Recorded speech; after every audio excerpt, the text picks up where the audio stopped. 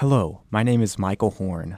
This segment is called Word of Mouth, and it's an evangelization program in which we interview someone from the Archdiocese of St. Louis and talk about the beauty and wonder of evangelization and how this individual lives evangelization in his own life and the power of his personal witness. So this morning, I'm with Tim Lucchesi, who's been a good friend of mine for the last 7 or 8 years or so. We've done a lot of work together musically and in youth ministry, and Tim is also the youth minister currently at St. Francis of Assisi Parish in Oakville. Tim, how are you? I'm doing great, Michael. How are you today? Great, I'm doing well. Thanks so much for being with us.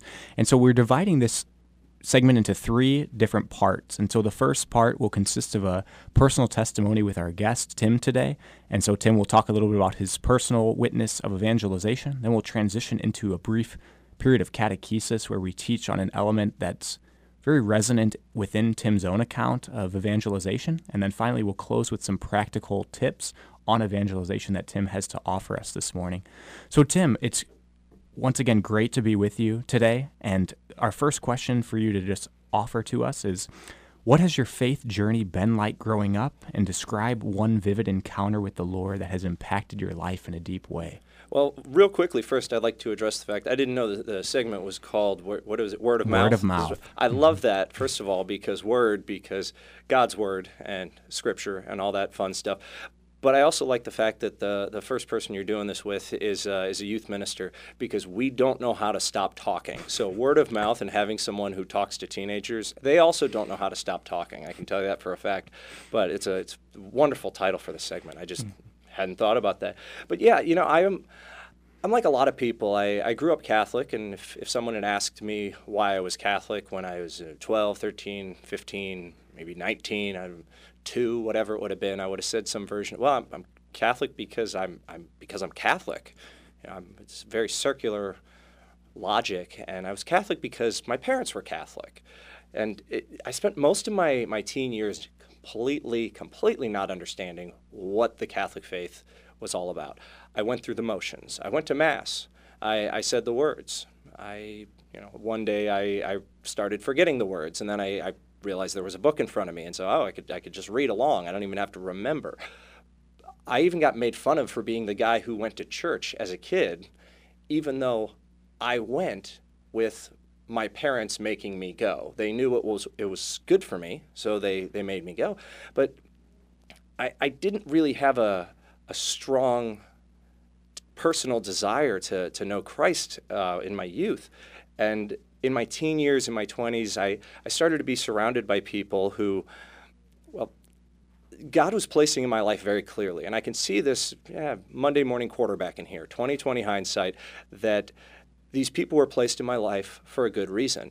And little gentle tug on the heart. That's what I've heard other people describe a vocational call as, just a little gentle tug on the heart. And looking back, that's exactly what I felt. I was invited by my sister to be a volunteer chaperone at a youth conference. And in the presence of that youth conference, which I went to simply because I had nothing better to do that weekend, and I had all of my paperwork done, so I was cleared to be a chaperone in the diocese. But in the process of being there and being thrust into that role model, that leadership position, I felt God just reach into my heart and start to pull and say, I want you to do something in ministry. To which I did the standard follow-up and said, oh, okay, what would you like me to do? And as is common with prayer life and our faith life, our relationship with God, God basically said some version of, well, hold on, I'm not ready to tell you the rest of that yet. You just be patient. And as typical, I was not patient. I was not patient at all. So I continued to push and challenge. Well, throughout my teens and 20s, I even considered the priesthood, sometimes for good reasons, like, that's a great way to serve the church, and sometimes for less than ideal reasons, like, wearing a cassock makes you look like a ninja, and I would love to spend my life looking like a ninja. I don't know who wouldn't, to be honest with you, but I started to listen more, and there's a scripture passage in the 1 Kings, I want to say verse 19, and Elijah's up on a mountain, and there's storms, and there's these, God, where are you? I can't hear you, and there's winds, and there's fire, and there's other things, and Suddenly it becomes quiet. And in that quiet, Elijah's finally able to hear God's voice in the midst of all the chaos, in the midst of all the craziness. So what I did was I opened my heart just a little bit in some of these moments of silence. And what people don't realize is that a lot of us, at least what I didn't realize, if you open your heart just a little bit, God must have been doing his leg lifts, because he can just kick that door right off the hinges, that door to your heart, and it just flies off. And all of a sudden, he is very present in your life. So the Lord was just, he stormed in, took over, and I was open to the conversion. That was a big aspect of it. I was open to God, not just converting my heart on one day, but to consistently convert my heart. And there was a point when I was in college where I had a significant struggle, a series of significant struggles, and I actually became angry at God. I was alone in a chapel one day, and I was getting so angry at God. I even got mad at him for permitting the existence of free will. And it allows harm to be done, it creates struggles and challenges. I felt incredibly helpless, and I felt abandoned by pretty much everyone. A few friends still stuck by me, but for the most part, I felt that I had been abandoned. And I realized in that moment, standing in a chapel, screaming at God, that despite my feelings of abandonment, that God never abandoned me, that he was present the entire time. And there was this great awareness, this peace that came with that. That's awesome. Thank you so much for those reflections, Tim, on just the ever-presence of God and the beauty of him being with us always, even in our anger and feelings of helplessness. The next question I'd just like to ask is your thoughts on your mission as a youth minister at St. Francis, just and in general as a youth minister. What is your mission? What is your calling in that role? Well, this is something we often refer to as the new evangelization, started by St. John Paul II, but it's the concept of clarifying existing church teaching. It blows my mind how frequently people who are of faith or not people of faith currently, they listen to something that our current Pope, His Holiness Pope Francis, says, and they're, oh my goodness, that's a radical, incredible change. But it's not, because he's just saying the things that Jesus said, and we're doing a slightly better job of listening. So the message of the church doesn't change over time, but rather the method by which we communicate. And that's true in many, many different areas. So to be able to clarify church teaching and show that it's relevant, show that it is relevant today, to show people that God's love is unending, that Christ is present with us, and just to help people recognize that whatever God has called us to do, whatever we've read in sacred scripture, that it's not an outdated thing. It's incredibly relevant. And I've found that leading people, I have an opportunity in my position. People ask me often, why do you work with teenagers? Or more specifically, how can you work with teenagers? To which my response is usually, how can you work with adults? Most of us are set in our own ways, and we're not willing to hear any additional truth. So when you're working with teenagers, they are just a mass of potential energy. And the opportunity to see that potential turn into something, to turn into kinetic energy, to turn into active faith life is just a wonderful opportunity. And I think sometimes we really do focus on the wrong things. I've worked with second graders, I've worked with eighth graders, I've worked with people who are young adults, I've worked with parents who are in their 30s, 40s, and 50s. And we often get caught up in the wrong aspects of things. There has been a question that has been asked of me by middle schoolers, I want to say a dozen times this school year, so only over a handful of months. And that question is, did Adam and Eve have belly buttons? Here's the thing. The answer in terms of our salvation is it doesn't matter. Okay, that's like saying are animal crackers crackers or really cookies? Is cheesecake cake or pie? It doesn't matter. If you put cheesecake in front of me, I'm going to eat it because it's delicious. The relevance to the overall question, it's like asking, can God create something so big he can't lift it? It's irrelevant. It's impossible. It does not actually have any sort of logic in our faith life. And also, cheesecake is delicious. So if we can focus on the things that matter, we can come to understand that God's Word and all the teachings of the Catholic Church truly have a relevance in our day-to-day life. And, for sometimes it can just be fun. I love to bring up, I happen to be what I have been referred to as follically challenged. I have a wonderful, handsome beard, but really nothing above that. And so I love to remind teenagers that in 2 Kings, there is a story in which a prophet is walking down the path, and some young boys start shouting, "Hey, Baldy, go away, Baldy," which I don't think a lot of people realize the words "go away, Baldy" are in the Bible, which I find hysterical. But I find it even funnier that the prophet then cursed those boys, and that two she-bears, the Bible specifies she-bears, came out of the woods and mauled 42 boys to death. Now, I have no idea what the actual context of that scripture is. You'd have to ask someone who knows better than I do. But just by reading that, I find enjoyment. And when I bring it up to young people, they are surprised, they are entertained, and it gets them wanting to know more. And hopefully it causes them to make fewer bald jokes about me, but I'm not holding my breath on that one. That's an excellent assessment. Thank you so much. And your beard is quite glorious, so it's great that you do have that beard at least. So yours as well, by the thank way. you. That's awesome. So yeah, like you said, just the idea and mission and calling just to make relevant the teachings of the church, the teachings of Scripture, and to understand the proper context of Scripture, to understand the teachings of the church, and to show why they're important to us today and how we can live them in our day-to-day lives, even as things continue to change in our society. The last thing we'll just talk about before we get to the catechesis is some challenges and blessings that you have experienced when you're a youth minister. So what are the good things? What are the blessings? And then also, what are the challenges? Well, some of the I'll talk about the challenges first. I want to start with the difficult and then end the answer on the powerful. But some of the challenges can be simply remaining humble. Sometimes a lot of the kids start to get really impressed with you. I've seen this at different parishes where a youth minister leaves because God calls them elsewhere, or they have something else to do in their life at that time, and the teenagers leave as well.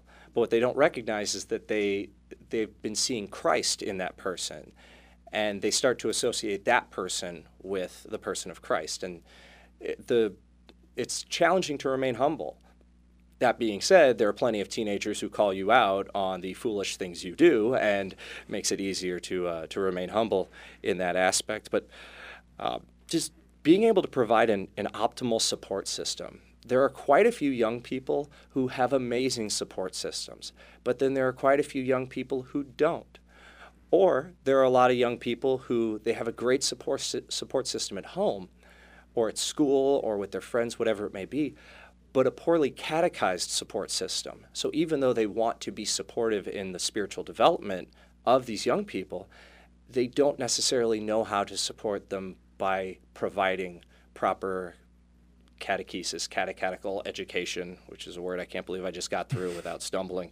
But those are some of the challenges. But some of the blessings, a lot of the joys just show up in these little moments. They show up in moments of seeing a teen who goes from I'm struggling with my faith to now I want to dive deeper, or I don't want to go on this vocations retreat to, well, I guess I should at least be open to a religious vocation if that's what God is calling me to. To see a teenager who has been struggling for years. I've known teens who it's been, like many teens or adults, it's been 10, 15 years since they received the sacrament of reconciliation. And I had one instance where a teenager went to receive the sacrament, came out in tears, came over, gave me I'm a youth minister, so instead of a hug, it was an awkward side hug. And it was just a beautiful moment to see that healing, to see that. So a lot of times, though, we don't have the luxury in ministry of seeing the impact of our work. It's a long-term thing. We plant the seeds, and we pray that one day God will help those seeds bloom. Awesome. The beauty of relational ministry, it provides a lot of opportunity to see joy. Such a beautiful answer. Thank you so much, Tim.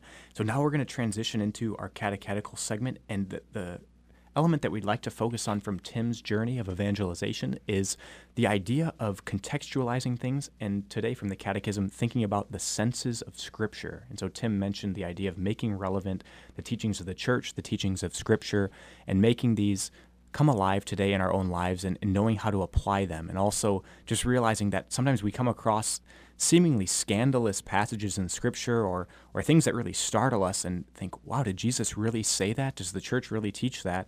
But it's just important to understand the senses of Scripture. So that'll be our catechesis today. So one of the greatest blessings of our Catholic tradition is our understanding of the different senses of Scripture.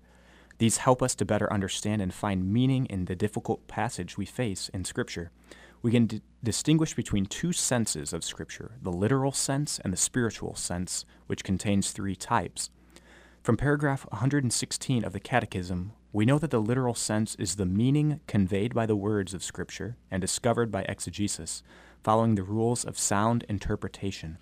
This sense is always primary in our reading of Scripture. Pope Benedict XVI reminded us that we must always keep in mind this literal sense to avoid projecting our merely subjective interpretation onto a text and distorting its original meaning. The spiritual sense has three subgroups and shows how the realities and events in Scripture are also signs of other realities. First, the allegorical sense allows us to gain a greater understanding of the events in Scripture by recognizing their significance in Jesus Christ. An example is the Israelites crossing the Red Sea as a sign or a type of Christ's victory and also of Christian baptism. Another example is the blood and water that flowed from Christ's side as signs of the Eucharist and baptism.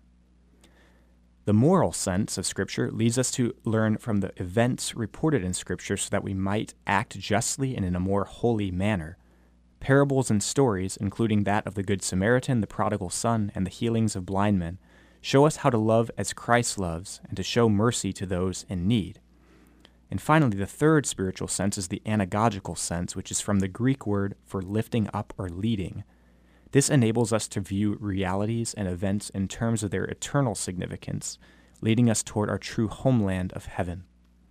We view a passage from Scripture in light of our eternal end. An example is the Last Judgment passage in Matthew 25, the Beatitudes, and the parable of the great wedding feast found in Matthew 22. So a helpful way to summarize these senses is the following. The literal sense speaks of deeds. The allegorical sense speaks to our faith. The moral sense speaks about how to act.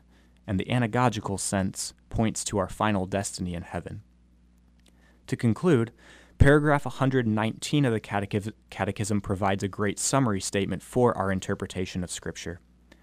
It is the task of exegetes to work toward a better understanding and explanation of the meaning of sacred Scripture in order that their research may help the Church to form a firmer judgment. For of course, all that has been said about the manner of interpreting Scripture is ultimately subject to the judgment of the Church, which exercises the divinely conferred commission and ministry of watching over and interpreting the Word of God. We are so blessed to have an authoritative body, the Catholic Church, to aid us in our understanding of the difficult passage of Scripture and to guide us in our knowledge of the truth. So some helpful resources for all of you out there for better understanding difficult truths found in the Bible are first, Hard Sayings, a Catholic Approach to Answering Bible Difficulties by Trent Horn and Apologists at Catholic Answers, and also the Ignatius Catholic Study Bible by Dr. Scott Hahn. So those are a couple resources that you can look at and look for in libraries and online to help you in your search for the truth of Scripture and to better interpret passages as the Church interprets them. And finally, we'll go to our third segment, which is practical tips for evangelization. And Tim's going to offer us about five insights on practically evangelizing today and steps that we can take in our day-to-day lives to better spread the good news of Jesus Christ to others. All right, so I want to start off real quickly by defining evangelization as it has affected my life and as I have found it to work. And the definition that really strikes my heart is fulfilling the apostolic mission by living an active public faith instead of a passive, exclusively private faith. Now, I say exclusively private because we are called to have a personal relationship with God. but we're not called to only have a personal relationship with God. We're called to have a communal relationship with God. So the first thing you want to do when working on evangelization is you need to feed yourself spiritually. My father was a longtime swim coach and lifeguard, and he used to always say, if you can't save someone else from drowning until you learn how to swim yourself.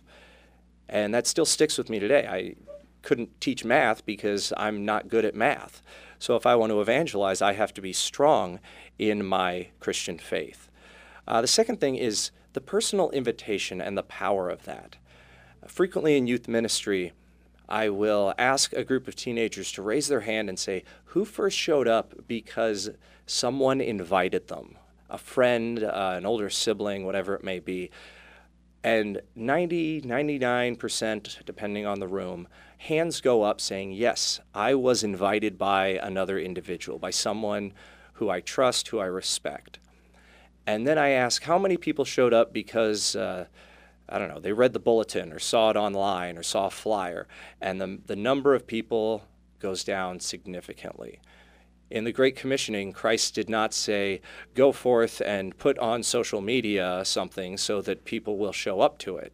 He said, go forth and make disciples of every nation. So we are called to actually go out and invite people to Mass and to other events. And if people say no, well, invite them again. I've heard quite a few stories of people, it took the repeated invitation. And you might not have the luxury of St. Paul getting knocked off a horse and having Christ himself pop up and say, hi, I need you to do this for me. But we are called to be the hands and feet of Christ. I believe that was St. Teresa of Avila.